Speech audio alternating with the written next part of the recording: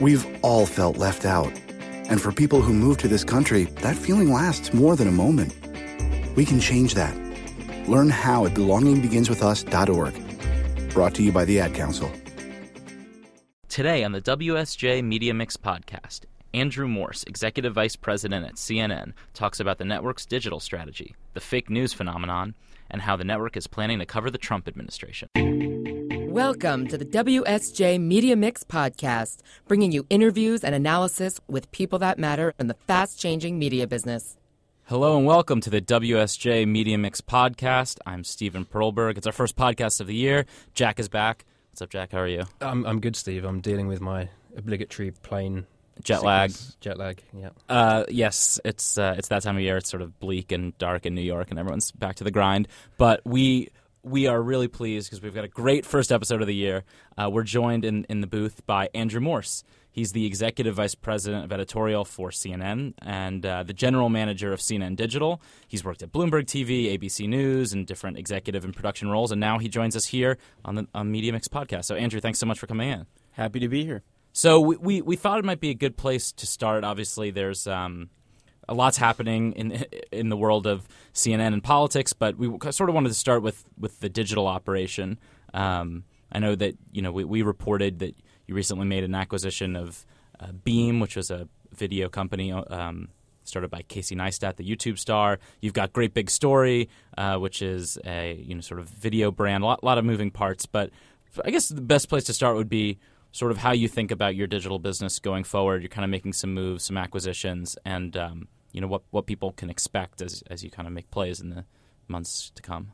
Well, when we look at digital, we're looking at it from a few different perspectives. The first way to look at it is the CNN news brand and extending that on every platform everywhere in the world.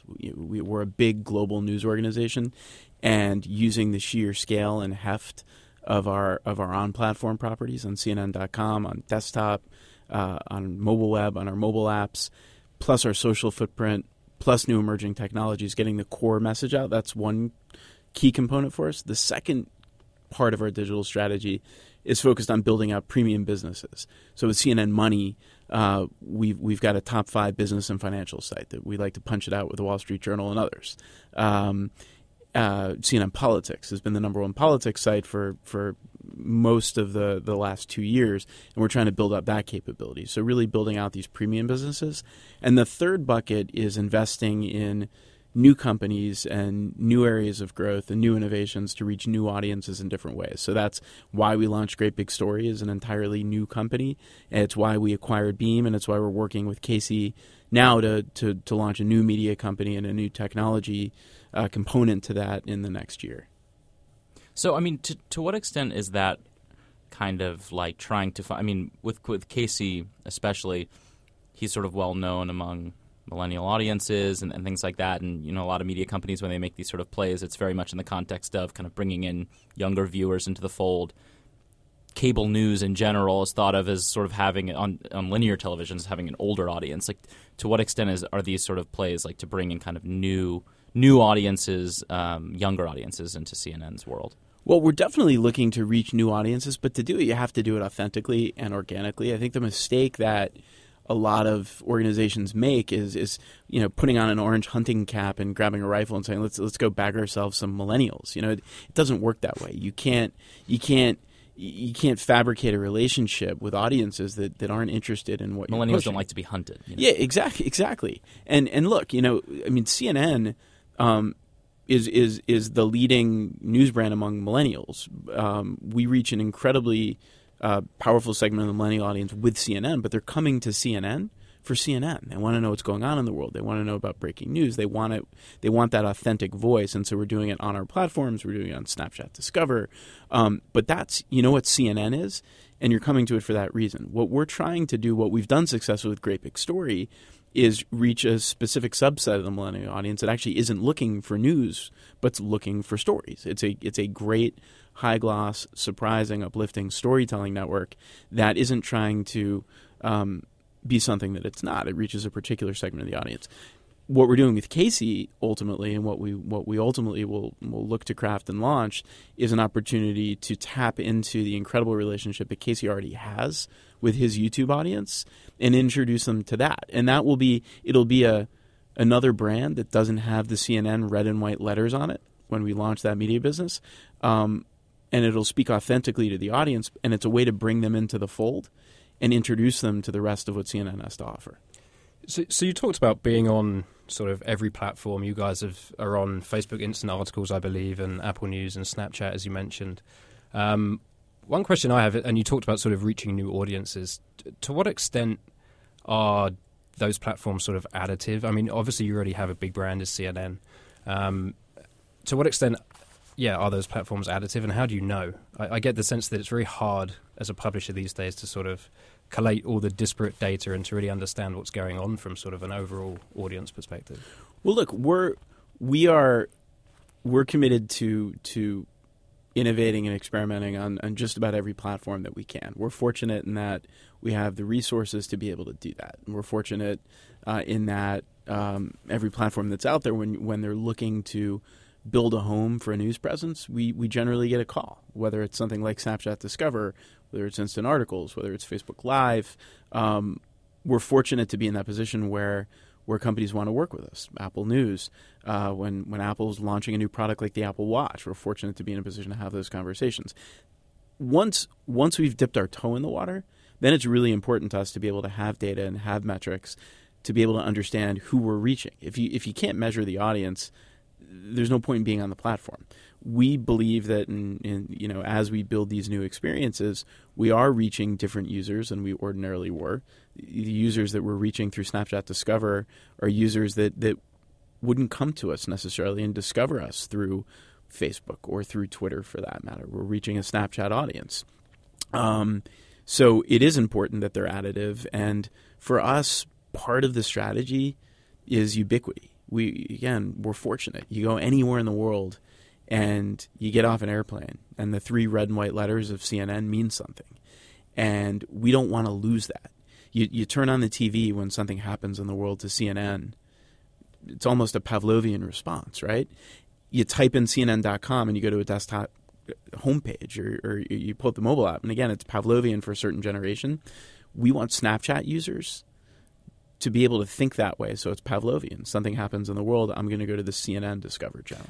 Is that the way that, I feel like when we talk about this a lot on the podcast, that so much media consumption shifts to platforms, to what extent does brand matter on a Facebook, on a Twitter, on a Snapchat when, I think that people are going to Snapchat to kind of take in Discover in total, maybe, or certainly Twitter, where you're being just kind of fed a feed. And same really goes for Facebook, where you're kind of scrolling through your feed and maybe, you're seeing CNN articles, but maybe you're seeing Washington Post articles, depending on what your family and friends are sharing. So how do you maintain that, what you're describing, for years and years and years? That's so clear on linear television, but it's tougher in a digital platform kind of world. I'm not sure I agree with that. I actually think brand matters more than ever on these platforms, because I think ultimately there are a lot of empty calories. And I think as we live in a world, again, increasingly, unfortunately, inhabited by fake news and by a lot of crap, I think people are looking to zero in on something meaningful. And I think that's why people really care about what their friends recommend, people you trust, real friends. Not fake friends, real friends, people you trust. And the same thing, they're brands that you care about and they're brands that you trust. And we're living in serious times. And so I think the key is, though, the brand with a capital B matters. We need to make sure that our experience on all these platforms represents our brand. And to be clear about it, it's our audience that we're seeing. We're reaching CNN audiences on Snapchat, on Facebook, on Twitter, on Instagram, on Apple News. Nobody's saying, I'm going to go get my news from Apple News. It's a platform that facilitates engagement with the brand. And so if you build a good experience, and you also, by the way, have to tailor the content for that platform, then I think you're building a really powerful bond with the audience. Is it getting harder to sort of differentiate from a branding perspective on some of these platforms? I know this is something we've discussed previously as well. But as you say, it might be sort of a CNN audience that you're reaching, but you have to very much sort of play within the rules of the platform. Google AMP comes to mind, right? Where Google AMP, it might be a different brand at the top, but the brand's in the same place, and it might be a slightly different color scheme. But I just wonder how much control you have over sort of creating that brand and creating that experience for a consumer. But once you get past that first click, you're making a decision at some point. And again, I think you have to give the audience credit for more than just blindly clicking on the next thing that pops up in their feed. I think I think people are attracted to the actual brand name. I think that people are attracted to the way a headline's written. I think people are attracted to voice and to style and increasingly to credibility. And so, again, that's why it becomes really important. Look, I make the analogy to TV all the time. Even though I spent half my life or more living in the digital world, I'm a TV guy by nature and by training. And, you need to file a different kind of TV story for a morning show than you do for a primetime show. It's a different writing style. It's a different presentation. The same thing with a newspaper. You're gonna file a different story for a right lead story than you are for a second day lean back news analysis. It's the same thing with social, and I think that's the mistake people make. It's these generalizations, right? It's social media with a capital S. It's millennials with air quotes. I think millennials aren't a monolith, and these social platforms as well just aren't a monolith. I think the challenge for brands like CNN or the Wall Street Journal, for that matter, comes through how you're programming your content to reach the audience. So you mentioned the fake news phenomenon earlier. We've talked about that a little bit on the show, and it's I'm interested sort of your perspective on that. We talked about it in the context of it quickly went from meaning something specific to devoid of all meaning, as most like internet buzzwords do, but broadly, the original understanding was sort of these like Macedonian click farms that were able to quickly get, basically made out of whole cloth news stories to proliferate on social media, and there was a real hand wringing among media executives about what role Facebook plays in that distribution. But from your perch, what do you think is sort of both Facebook's responsibility in policing that sort of content, and do you think that it helps explain some of the, obviously the surprise election and things like that? Well, look, I mean, in terms of Facebook's responsibility, I think Mark Zuckerberg rightfully reversed his position on it, where I think he came out at first and said it's not our responsibility, we can't control it, not a tech issue, and he threw up his hands, and Mark rightfully came out later and said, no, this is a problem. We need to address it. We need to work with partners. Were you surprised that he claimed that initially?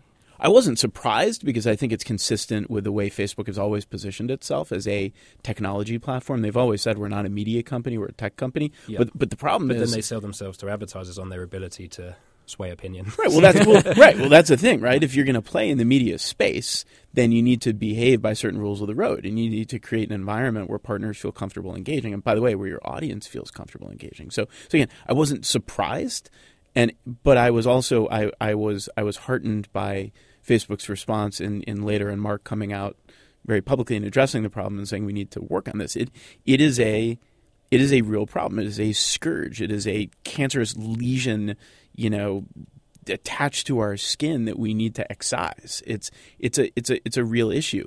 I think part of it is the platform. Honestly, part of it's on us, though. And I say us, not the media companies, but individuals, because I go to my news feed every day, and I have friends, smart people, who have particular political points of view, though, who are attaching all kinds of nonsense from sites I've never heard of, where if you do one Google search, you immediately can see that it is a completely false report, and yet they're sending it out.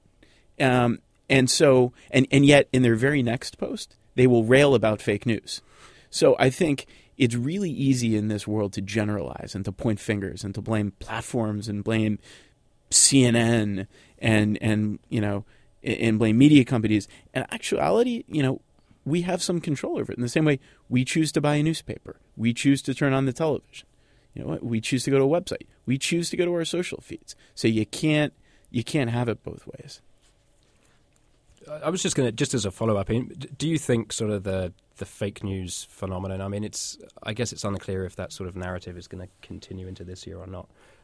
But is that sort of an opportunity for the quote-unquote legitimate media brands like the CNNs of the world? I do. I think it's really important. But look, here's the other thing, right? The second part of the previous question, too, was do I think fake news help the election result? No. I think country voted. We have an electoral system. The results went a certain way, right? I mean, we've talked about this too. To a certain extent, like media types probably cling to explanations like that when they're, it's like if you're to justify our own existence. Yeah, right. It's like it must we're be so important, right? We yeah. influence the election. I wish that we had that much authority and responsibility that we could turn the tides of the election. It didn't happen that way. But to your point, I think it's an incredible time, and I think we have an incredibly important responsibility that the legitimate news organizations in America have a responsibility to step up, to do great work. I think it is an extraordinary time to be a journalist. And there are great brands doing great work. And I think there was a lot of hand-wringing in the industry after the election that I just didn't understand. There was a lot of great work out there. The Wall Street Journal did great work. The New York Times did great work. The Washington Post did great work. CNN did great work that we're really proud of. None of us are perfect, but there was a lot of excellent work across the country in terms of covering this election. And I think we lost that a little bit in the post-election hand-wringing. Sure. All right, we're going to talk a little bit more about the election. We're going to take a quick break. We'll be back with Andrew Morse right after this. We've all felt left out. And for people who move to this country, that feeling lasts more than a moment. We can change that. Learn how at belongingbeginswithus.org. Brought to you by the Ad Council. Hi, my name is Jason Gay. I'm a sports columnist at the Wall Street Journal. Yeah, there's a sports columnist at the Wall Street Journal, buddy. I also have a podcast, The Free For All, where we talk a little sports and we talk about everything else as well. People from around the Journal and the bigger universe talking about culture, life, politics, everything that's out there today. It's a free-ranging, fun conversation. I urge you to listen to it, and if you don't, I'm going to knock on your door tomorrow. Free For All. WSJ Podcasts. Listen ambitiously. Now, back to the show. All right, we are back with Andrew Morse. We were just talking about the election and some of this media fallout. Now, looking forward, our president-elect has clashed with CNN many times throughout the campaign. Immediately after the campaign, he met with CNN's Jeff Zucker and other network executives and TV personalities, where he called the reporters liars and dishonest and other things like that. And so I suppose going forward, how do you think about what CNN's relationship is going to be like with the incoming administration? Their sort of communication strategy is taking shape. It seems like they might have a vastly different relationship with the press than previous administrations. And what is your sort of like editorial outlook on how the network should, basically cover him going forward? Look, I mean, we will cover the 45th president of the United States the way we have covered every administration since CNN came into being, which is we'll report aggressively, we'll tell the truth. We are very hopeful that the president-elect and his communications team have great respects for the traditions of a free press that this country has always had, and the relationships that we've always had. Look, no two administrations are exactly the same, and every news organization, when a new administration settles into the White House, has to recalibrate your coverage plans, and everybody's having to go through it now. Now, we haven't had a president before who has taken to Twitter the way the president-elect has. We haven't had a president quite like Donald Trump before, but that just poses interesting challenges. It doesn't affect our mission, and it doesn't affect our overall approach. Do you anticipate that the access that you'll have to Trump and Trump's team will be different in going forward? Because I think like a lot, the conventional wisdom now is like, oh, he's gonna tweet. He's not gonna have a conventional kind of communication strategy. He hasn't had a press conference since he was elected. That's supposedly coming up pretty soon. And how do you kind of brace for that and cover that sort of changing thing? I mean, like, you're sort of covering the tweets, or if you can't really ask the questions that you'd want to ask necessarily. Well, look, I mean, the president-elect's communications team settling in. We have good relationships there. We're in regular contact. We obviously will remain interested in sitting down with the president-elect and doing interviews whenever we're able to gain access into covering the White House the way that we've always covered White Houses. And if the president President Trump chooses to communicate over Twitter and we deem those tweets newsworthy, we'll report on them. If he chooses to take to Twitter and we deem the tweets not to be newsworthy, we won't report on them. I feel like if isn't every time he tweets newsworthy? Well, look, I mean, I think that's an interesting question, and I think we've all asked ourselves that. Yeah. But there have been times when President Obama has held events or President Obama has issued press releases, and we've chosen not to cover it. If the chosen means of communication is Twitter, not every tweet will be newsworthy. Others will. Others will because of the ramifications that they have. If you tweet about North Korea, if you tweet about the One China policy, those have implications and you need to address them. So I think you can't issue a blanket policy to say we will ignore the tweets. No, it's true. And of the also President of the all United the States. kind of like Twitter chatter about like sort of people maybe on the left being like, you should ignore this tweet, and focus on the real issues. It's like, well, I guess if the president-elect is tweeting something of consequence about North Korea or something like that, like that's an issue. That's newsworthy. Yeah. But I guess so. One of the big. This was, I think, back when people really thought that Hillary Clinton would for sure win. It was a slam dunk. There was like this big open question about what's going to happen to kind of cable TV ratings going forward. That there was this huge event in 2016, and 2017 would obviously be a lot less. It seems like people have an appetite for political news going forward now, both maybe online and on television. I mean, what is your outlook for sort of like the just pure audience and ratings in 2017? Do you guys expect that there'll be a big drop-off, or is it the appetite sort of there still? Yeah, I think the appetite's there. I think the country's interested. And by the way, I think it goes beyond just what has been an unusual political cycle. I think there's a hunger for real news. There's a hunger for information. And the political story and the Trump presidency is one story. But if you look around the world and you look at the implications of the Trump presidency, you look at some of the conversations going on now with North Korea or with China or with Russia, you look at what's happening in Aleppo now. You look at what has happened over the course of the last year and a half in some of America's cities, the Baltimores, the Fergusons. You look at what's happening with gun violence in Chicago. We're living through some pretty extraordinary times, and I think it is incumbent upon CNN to be there. We're investing heavily in reporting resources across digital and across television. We at the beginning of 2016 invested an additional $20 million to create about 200 new jobs to expand the CNN digital operation. And part of that was expanding out reportorial resources in our political units and in the CNN Money unit, and to put more boots on the ground internationally. We're investing heavily in our investigative unit. We're making these investments both on air and online because the audience is there. We had record audiences, as you pointed out, on television and digitally last year, and we expect that the audience will keep coming back this year. And it's not all because of Trump. That's what's interesting. And what was interesting last year is that digitally, in particular, was less. Our traffic was less dependent upon political traffic than we would have thought. People were coming for the news. How about outside of the US as well? I mean, do you think, is there a growing sort of appetite and, I guess, opportunity for you guys outside of the US? I'm not sure sort of what portion of your audience is domestic. Currently. Yeah, no, we have a recent Ipsos survey, which we don't get Nielsen ratings internationally, obviously, but the Ipsos survey is a brand awareness survey, and CNN far and away was the number one most recognized news brand internationally. The CNN International network is a powerful one.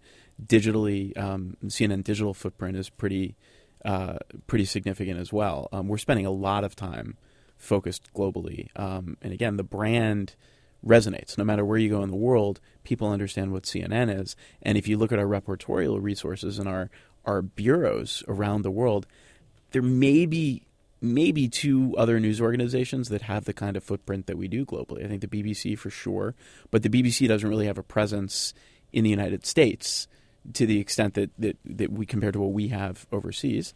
There's BBC and maybe the New York Times.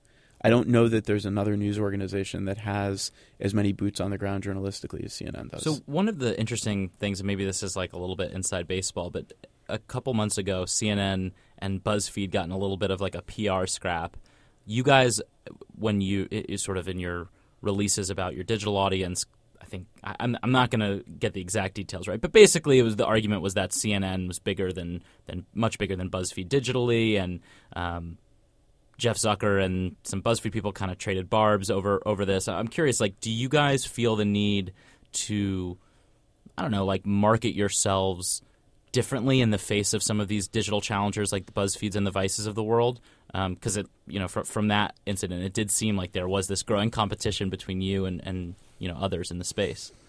We don't feel that need at all. I mean, I think we play our game, and the Comscore numbers, we ended 2016 as the most trafficked digital news organization that there is. We were number one in unique users. We were number one on mobile. We were number one in video. Our core digital properties, we're in first place. And we feel really good about that. I think, look, the incident you're talking about, it's a few months old, but the reality is that it has become convenient to take shots at CNN, and the shot that people like to take at CNN is to call it old and to say it's stuffy and it's out of touch and your audience is old. By the way, the CNN television audience, younger than it's ever been before significantly, and younger than both of its cable competitors. So there's that. Digitally, the audience, it's a different audience that's coming to us digitally. And CNN doesn't look at itself anymore as a cable network. CNN is a 21st century media organization. But the linear TV audience is getting younger? The CNN's linear television audience is getting younger. And part of that is because of the investment that we've made in the original films and series, Anthony Bourdain and Lisa Ling and Kamau Bell, series like the 60s, the 70s, the 80s. It's a younger audience than it's been in the past. But again, that's there to serve, as I said before, like that's there to serve a specific audience. Our digital properties on desktop, on mobile, our apps are there to serve a different audience, still with the same authority of CNN, but in a different voice, different tone, different style. So it's a cheap shot to be able to say, oh, CNN's old and stuffy and you're only trying to act young. It's like you're trying to put grandpa in a Speedo and bring him to the party and pretend he's cool, right? That's not the game. We're a legitimate digital media organization with a very powerful digital business that still takes our core bread and butter, which is top quality reporting, breaking news, analysis, context, and does that really well. And then in addition to that, we're building entirely new businesses like Great Big Story and like the Casey Neistat business. It's not about clickbait. It's not about cat videos. And it's not about pandering to millennials. And so I think that's what it was. It wasn't – that whole incident was more about us defending yourself against what you felt was sort of – yeah, defending ourselves or also just clarifying the mission of CNN. It's less even about defending ourselves. We're big boys. We can take shots. But I think it's important that people understand that CNN's a very legitimate, very powerful digital news organization. So you mentioned just in passing there sort of mobile apps, and we talked briefly about Facebook, and I know you guys are you've talked previously about sort of your work and messaging platforms and some of that. Obviously, in theory, it's great to be everywhere, but to an extent, I'm guessing you have to sort of choose where to allocate your resources. Mm-hmm. So I'm just sort of wondering how you think about that going forward. I mean, a lot of people talk about how apps are dead, for example. I'm guessing for you guys, you probably still have a pretty robust app audience. So, yeah, I guess broadly, like how do you decide which of these platforms to invest in when I guess a lot of them are sort of not fly by night, but the features are changing rapidly and the opportunity perhaps? Well, it's a good question. I think there are two components to it. There's on-platform, so the CNN-branded properties, and then there's off-platform. So the on-platform, our app certainly is not dead. I mean, our app is alive and kicking and booming. In fact, we're relaunching it probably in February. The CNN app, it's the first real reboot of the CNN app in a very long time. It's a really significant reboot, and the key functionality for us is pushing the CNN Go experience. Our access to our live stream and access to our video on demand content. It will be a really powerful way to engage with breaking news headlines and also to engage with the CNN Go experience. So that's coming. And otherwise, with apps, we're looking to innovate. We launched CNN Money Stream last year, modeled after TeamStream from Bleacher Report. We worked closely with our Turner cousins to launch what we think is a pretty interesting, innovative app that didn't exist really in the business and finance space. And we're seeing people really engage pretty deeply with that. So that's the on-platform experience. Off-platform, when we make decisions whether to build something with Facebook or with Snapchat or with Apple News or with Google, some of these decisions are based upon whether it's good for the brand, and good to reach new audiences. Some of these decisions are based upon whether or not we ultimately see a revenue stream. We don't expect to make money today, but ultimately, if we're going to continue to invest and continue to build in these platforms, we need to see a path to monetization. I mean, what about with something like Facebook? So many publishers are investing extremely heavily in Facebook video and Facebook Live. We reported, had a pretty expansive program where they were paying publishers to experiment with the platform, CNN included. And now Facebook video, Facebook Live, it's been around for a little while now. I mean, what do you see as the path to monetization going forward? And are you optimistic that will sort itself out? Because so many digital companies really have kind of pinned quite a lot. They have a lot riding on the ability of Facebook video to monetize. Mm-hmm. Well, look, I think Facebook's very focused on it, which is a good thing. Facebook really they know their platform better than anybody else. They need to help publishers figure out the path to monetization because it is important. Look, we're in a unique position. We're in a good position. We have a very healthy, very robust, very profitable digital business without Facebook Live. If I were another organization, either a startup or if I were a non-video native news organization, if I were a newspaper, I think you look at Facebook video very differently. It becomes a lifeline. It becomes a ticket to helping you build a video experience. A lot of non-native video places, newspapers, let's call them, have tried to replicate television by you build an anchor desk and you put people behind it and you figure you can replicate old TV digitally because TV is easy to recreate. Well, A, it's not, and B, that's not what digital audiences want. So that model hasn't worked. Right, there was the HuffPost Live, I think Washington Post. It's another newspaper I think had a I don't recall any other newspaper really investing in that. Yeah, HuffPo Live, Washington Post Live, that other newspaper. But that's the point. Like, by the way, great experiment, and I think it's worthy trying. But I think the model hasn't worked, right? Because it's too expensive, and it's not really what digital natives want. And I think what organizations are hoping is that Facebook Live provides that alternative. But again, then you're pinning monetization hopes on Facebook. It's going to be hard for us to continue to do Facebook Live long term if we can't figure out how to monetize it because we're able to monetize our video really well in other places. Yeah, and I guess obviously you guys have sort of a longer runway than some other people that may be investing in that area. I mean, one other thing, I think our colleague Mike Shields did this story about during election night, Van Jones had the very sort of powerful message that he said, right after the election on CNN, and that clip went totally viral via, I'm sure, CNN, but initially it was like Now This News clipped it, and it went crazy viral. One big problem on Facebook, some publishers have complained about this sort of freebooting issue is an issue on YouTube as well. Just sort of like, people rip your video and share it, and it goes crazy viral, and by the time you're able to take it down, it's gotten 20 million views. To what extent is that an issue for you guys? I know you were pretty aggressive, about that particular clip. To what extent is that just something that you guys have to police versus if you're better at getting your own video up on social media faster, does that, help reduce the risk of someone else doing it? Well, I don't think it's either or. I mean, we are really aggressive and we've got a pretty powerful footprint on social media. So to your point, we're doing that. However, we take this really seriously. It's our content. It's our intellectual property. It's our moment. We're investing in resources. We're investing in people like Van Jones. That's what news organizations do. That's what media companies do. You make investments to enable you to tell great stories and create powerful, valuable content. And so when that is essentially stolen, it's something that we take really seriously. Now, I will say Facebook was incredibly responsive. Facebook took it just as seriously as we did. Facebook takes that very seriously. And again, Facebook wants to create an environment that encourages publishers with premium content to publish their content. So I think it worked the way that it was meant to work ultimately in the end. But, did you guys... how quick is quick enough? Because the speed of Facebook, and this was also sort of another reminder of, publishers being at the mercy of an algorithm to an extent, because another publisher was sort of picked by the algorithm as the one that was going to get a lot of the traffic. I think that's sort of fundamentally how it works. To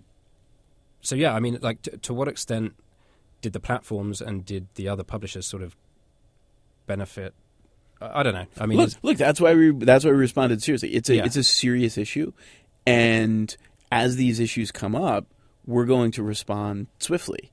And all we can ask is, did I wish that it didn't happen? Absolutely. It was an incredible moment. It was one of the moments of election night, right? So I wish that it didn't happen, but it did. And so all you can ask for in that moment is for your partner to be responsive in solving the problem. And what I can tell you is Facebook is incredibly responsive in solving the problem, and it's an issue that they take really seriously. So that's the kind of thing that gives you confidence in continuing to invest and in continuing to build and look for opportunities to partner. At the same time, isn't it, I mean, while that's true, isn't it good that 20 more million people maybe would have seen that clip about, I mean, is there any sort of exposure? This is obviously the argument of aggregation, maybe, that, we're linking back to you, or, we're giving you sort of Is it good that people who otherwise might not have seen that Van Jones clip saw that Van Jones clip? Depends, right? So if the Van Jones clip had the CNN logo on it, which it should have, then it's a different story. Yeah. If the headline of the video said CNN's Van Jones says, then it's a different story. Again, I'm all for aggregation. I think we should do it. I think others should do it. But I think, again, in this world that we live in, where you have a bond with your audience and you have a bond with your users, being honest and transparent is really important.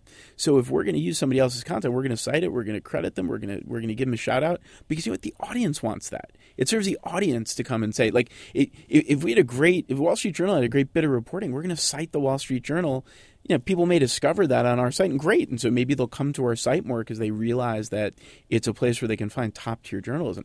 But if I try to pretend that that's my own, then I'm essentially fooling my audience, and that gets awfully close to the fake news line to me. I think it's interesting because the sort of like standard operating procedure of aggregation has been like well entrenched in digital publishers over the past maybe like 5 or 10 years. But video, especially like Facebook video, that's new terrain. So how different publishers like borrow from each other and is captioning a video sort of the video version of aggregation. This stuff all has yet to be ironed out. So I don't know. I think it'll be particularly interesting to see what happens. All right. Well, Andrew, we really appreciate you coming by. This is great. Thanks so much for stopping by, and thanks everyone for listening. We'll catch you next time on the WSJ Media Mix podcast. WSJ Podcasts. Listen ambitiously.